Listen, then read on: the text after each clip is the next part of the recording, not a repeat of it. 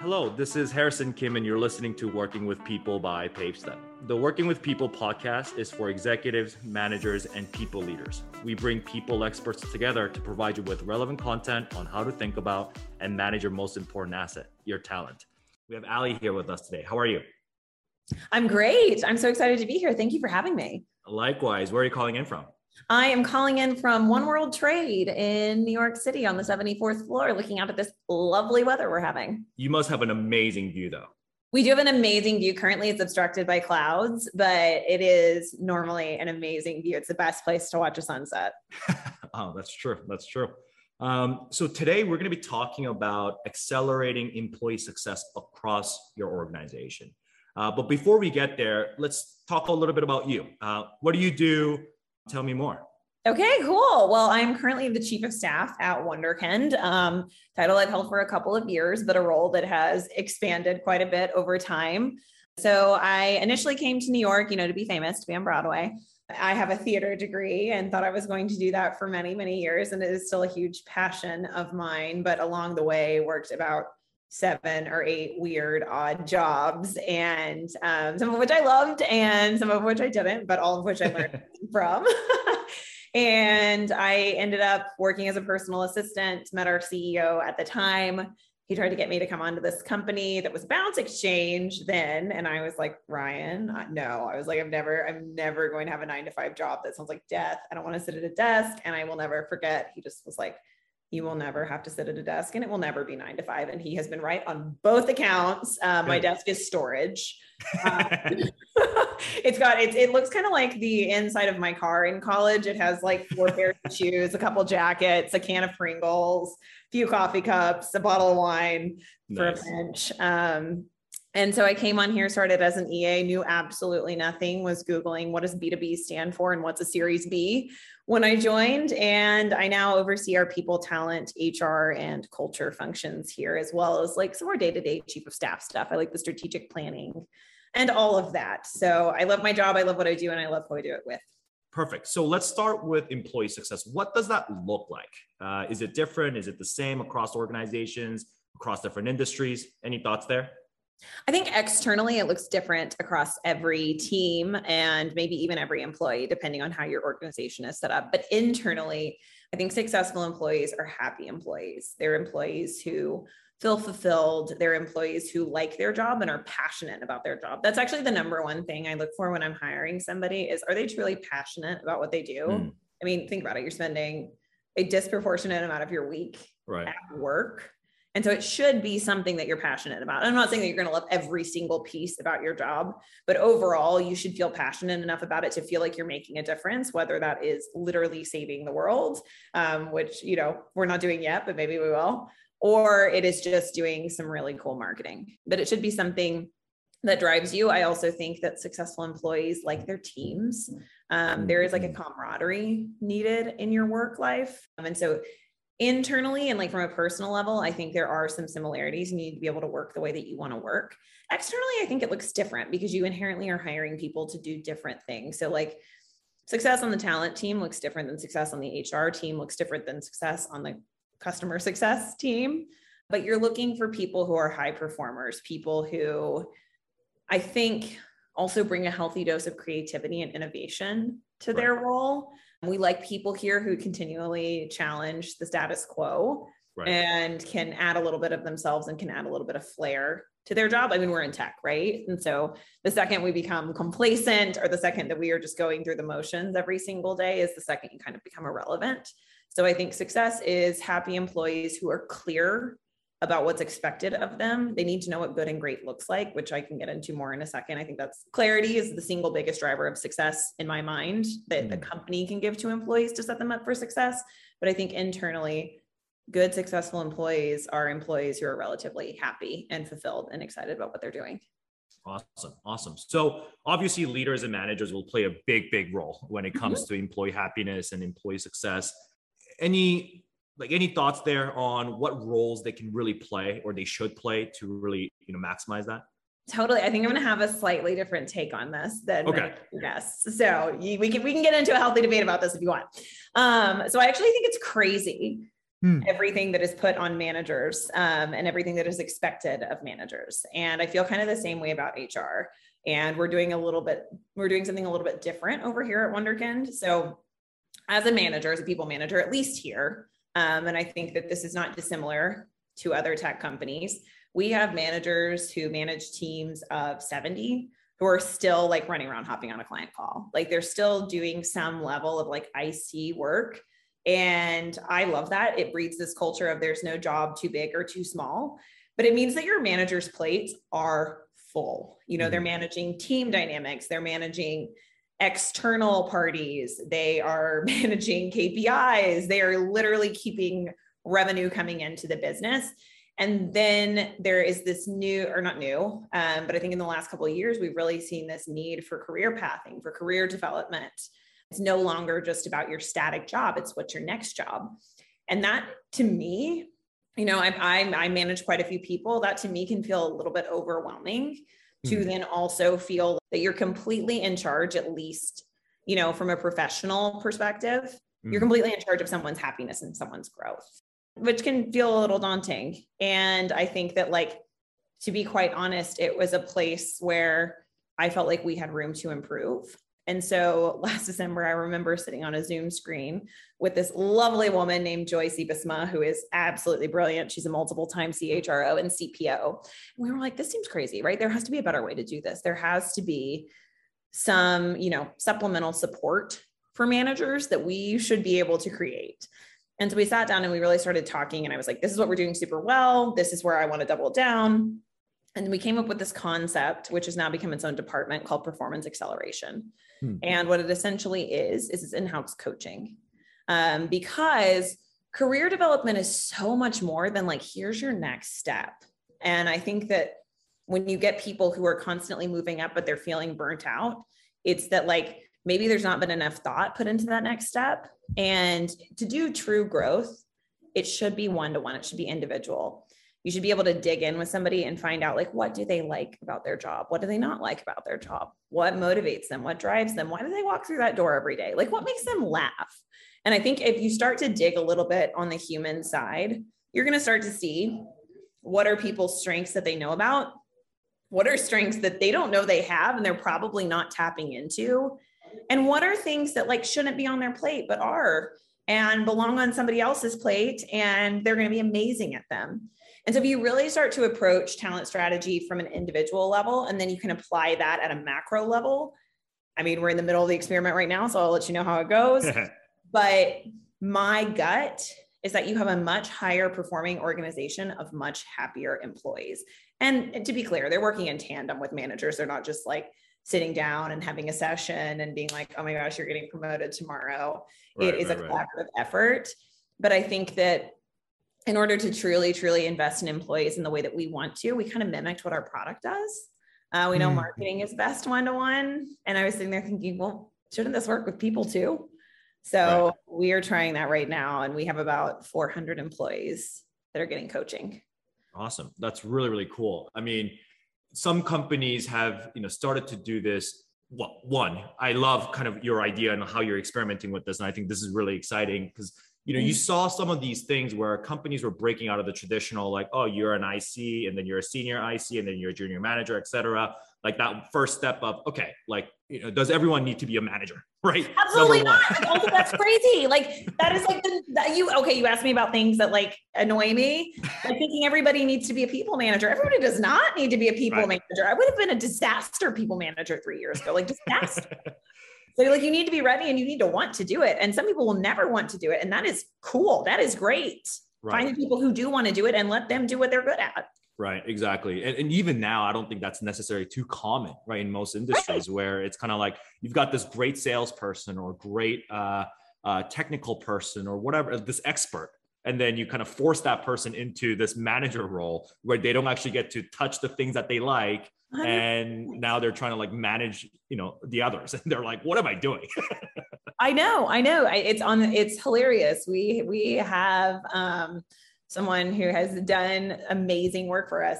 And the first day I met him, he was like, I don't want to manage people. Yeah. I'm not going to be happy if I'm managing people. I was like, then why are we trying to hire you for a people manager position? And like, it's always been a thing with me where I was just like, I don't understand. Like if somebody's your top sales rep, I want you selling things. I don't want you managing people. I want you closing business. Yeah. You're like a tip-top recruiter. I want you talking to candidates. I don't want you career pathing someone. Yeah. And maybe you're great at both. And there are people who are great at both. But if you are drawn to one aspect of your job, you know, I'm in the camp of like, get okay at the skills you need to be okay at, but like really double down on the stuff that makes you special. Yeah. Yeah. That makes a lot of sense. So, you know, with your experiment that's going on right now, as well as some of the other things when you know, the initiatives and programs you're putting in place for employee happiness and success, what are some challenges that you've seen? I mean, I think this year or this past 18 months, I mean, what is time anymore?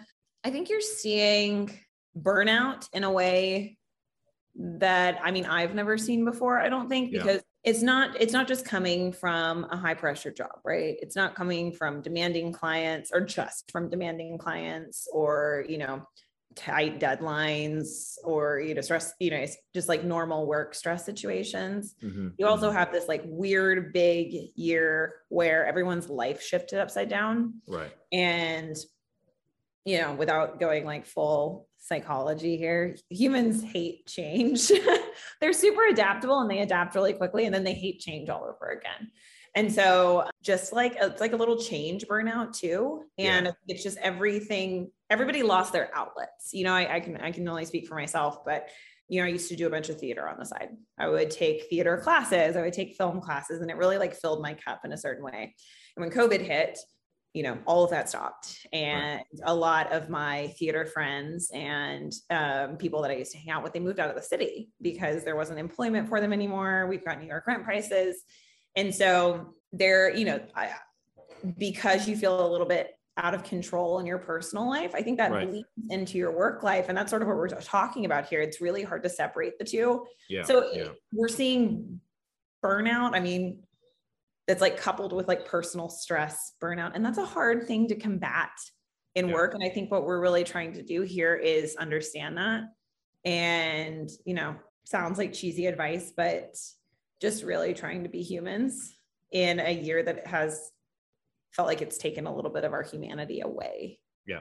Yeah, absolutely. Yeah. Change management and change is just, they're difficult, just period. And now when you think about right now, when people are like changing on the personal lives front, like all these different things happening, it's definitely not easy. Well, it was so crazy. Like, you know, the shift to going remote, and like, we were not set up to be a remote company like, at all. And, you know, we thought it was gonna be like for 4 days, like 1 week max. And so like, there was this massive shift and I was like, I've never dialed into a Zoom in my life. So like, we were just not set up to be remote. So there was this massive learning curve where it was like, oh my God, we've got to work from our computer screens now. How are we going to do this? So that felt overwhelming. And it was like, oh wow, now I actually can't leave my house except in like full hazmat gear to like go get some sliced turkey. And so you eventually adapted to that and you started getting these like small comforts back. Like, I don't know, drinking outside, which was like celebratory for me. And now we're back in the shift where it's like, what does normal look like? Like, do you come back to an office? And it's like, your body is, it's like anticipatory grief. Right. It's just like, it's like sitting there anticipating another. It's the uncertainty. Yeah. It's the uncertainty. Like, it's so challenging. And it's been like a human moment here. We were doing an all hands and I was like, I know this is stressing people out so much that we don't have all of the answers, but I'm literally reading the same news articles that you are. I don't know what January looks like. I don't know what March looks like. I don't know what 2024 looks like right now. And that, I think that's been challenging. I think from a leadership perspective, if I can just be open and vulnerable, just that like everybody has access to the same information, but nobody really knows what to do with it. Right. Yeah. And I think that's something that one of the, you know, the folks that in our podcast talked about is, you know, like vulnerability is super important. Like when you actually just get real with people and you're like, okay, there's a lot of things happening and this is the purpose of the change, right? Like, but it's sometimes you have a lot of uncertainty and it's totally okay to be upfront about that. Right. So yeah, you have to be. It's also like, people can smell it when you're not. I don't really know any other way to be. I'm a highly emotional person and it's a great strength, but it also causes some trouble every now and then. Yeah, you have to be. And it's been like, I think this year has proved it more than anything. Like everybody's kind of in it together and nobody really knows what next month looks like. And you have to be okay with that and together in that. And I think that there's a new camaraderie at work because of that. Absolutely. Last question for you. So we've talked a lot about these employees who we can create the happiness or happy environment where it can lead them to be successful and happy. What do you do when you have those low performers? This is kind of a challenging question. So I'm going to take it back a couple steps. Sure. I think that many times you have a low performer because they don't have clarity. And this was something that I was sort of touching on at the beginning. You have to know what good, great, exceptional looks like in your job in order to do that. You know, there are very few people who can have no idea what's expected of them and still exceed expectations. And a lot of times I think that's like the mystery around non-performers. And it shouldn't be a mystery. It's like they're missing feedback, they're missing clarity, they're missing expectations. And like I said, there are some people who can just like look at a problem and make magic happen, but that's kind of an unrealistic expectation to have for everybody. Right. And so I really think that low performers are born out of a lack of clarity, which then breeds a lack of motivation. If you don't know how to do your job well, you're not super motivated, because I don't think anybody like walks into work every day and is like, I am here to disappoint people today. Like that's not anybody's intention. And so if you look at it from that way and sit there and ask yourself, like, have I made, their role clear? Have I made it known what I expect of them? Do that? Have I given them as their manager? And this is the role that managers play in successful employees, I think. Have I given them the resources, the tools, and the training to do what's expected of them? And if not, they're not the low performer you are, and I think that you need to kind of flip that. And so one thing that we did is we made internal job descriptions for every single role in the company. And it's literally, this is what amazing looks like. This is what great looks like. This is what I'm learning. Maybe I'm in a new position looks like. And this is what falling below expectations looks like for every single core deliverable. Nice. And they're available for people to see. And like, I use those in performance reviews, being like, you are killing it right here. And we just put this on your plate. So you're still learning, and that's fine. But in 6 months, I expect you to be here. And this is how we're going to get you to do that. So I think with low performers, you owe them clarity, and you need to look a little bit inward and ask yourself if you've given them the resources and tools and training to do the job. And if you have done all that, if you've been clear and they're set up for success, maybe it's just not the right fit. And then I move very quickly to low performers are demotivating. And so if the problem is not on you and you've been, you're self-aware enough to really realize if it is you, then you need to figure out a way to manage out kindly. And I am passionate about that as well. Got it. Yeah. And I love kind of what you talked about in terms of clarity and the resources and tools. I have like a little framework in my mind as well, which is around like clarity, capability, and capacity, right? So you need to make sure that people know what they're doing, have the time to actually do it, and the ability to actually do it. Right. So, and yeah, those things help a significant amount for sure. I don't practice them all the time, but that's it. You need something to aspire to, you know what I mean? Exactly. Awesome. I actually have one last question. Yeah, for hit me. Favorite Broadway show? Oh God, I'm actually seeing Hamilton tonight. It's the first time I've been back in a theater since COVID. Actually, like I'm kind of a weirdo. Like I do love big sparkly Broadway musicals, but like what I miss the most is like the dingy, like downtown off Broadway. Yeah. Where it's like, if you drag anybody who's not a theater person, they're just like, what the hell do you do with your life? Yeah. Those tend to be my favorite. So when those come back, I'll be a happy camper. Awesome. I think the one that I watched that I really liked was Book of Mormon. Oh yeah. I saw that in Chicago. I'd had a few margaritas beforehand, so I thought it was extra funny. Yeah, I thought that was pretty good. Awesome. Well, thank you so much for your time, Allie. Where can the audience find you or your thought leadership, as well as Warren McKen? Oh, well, I would love them to come to wonderkin.co, not wonderkin.com, wonderkin.co. And if they feel so inclined to apply for a job, we are hiring, and you can join one of our 750 plus Wonderkins across the United States and London. Awesome. Well, everyone, thank you Follow me so on much. Instagram, but I haven't used it in like 4 years. So a very boring follow for you. Perfect.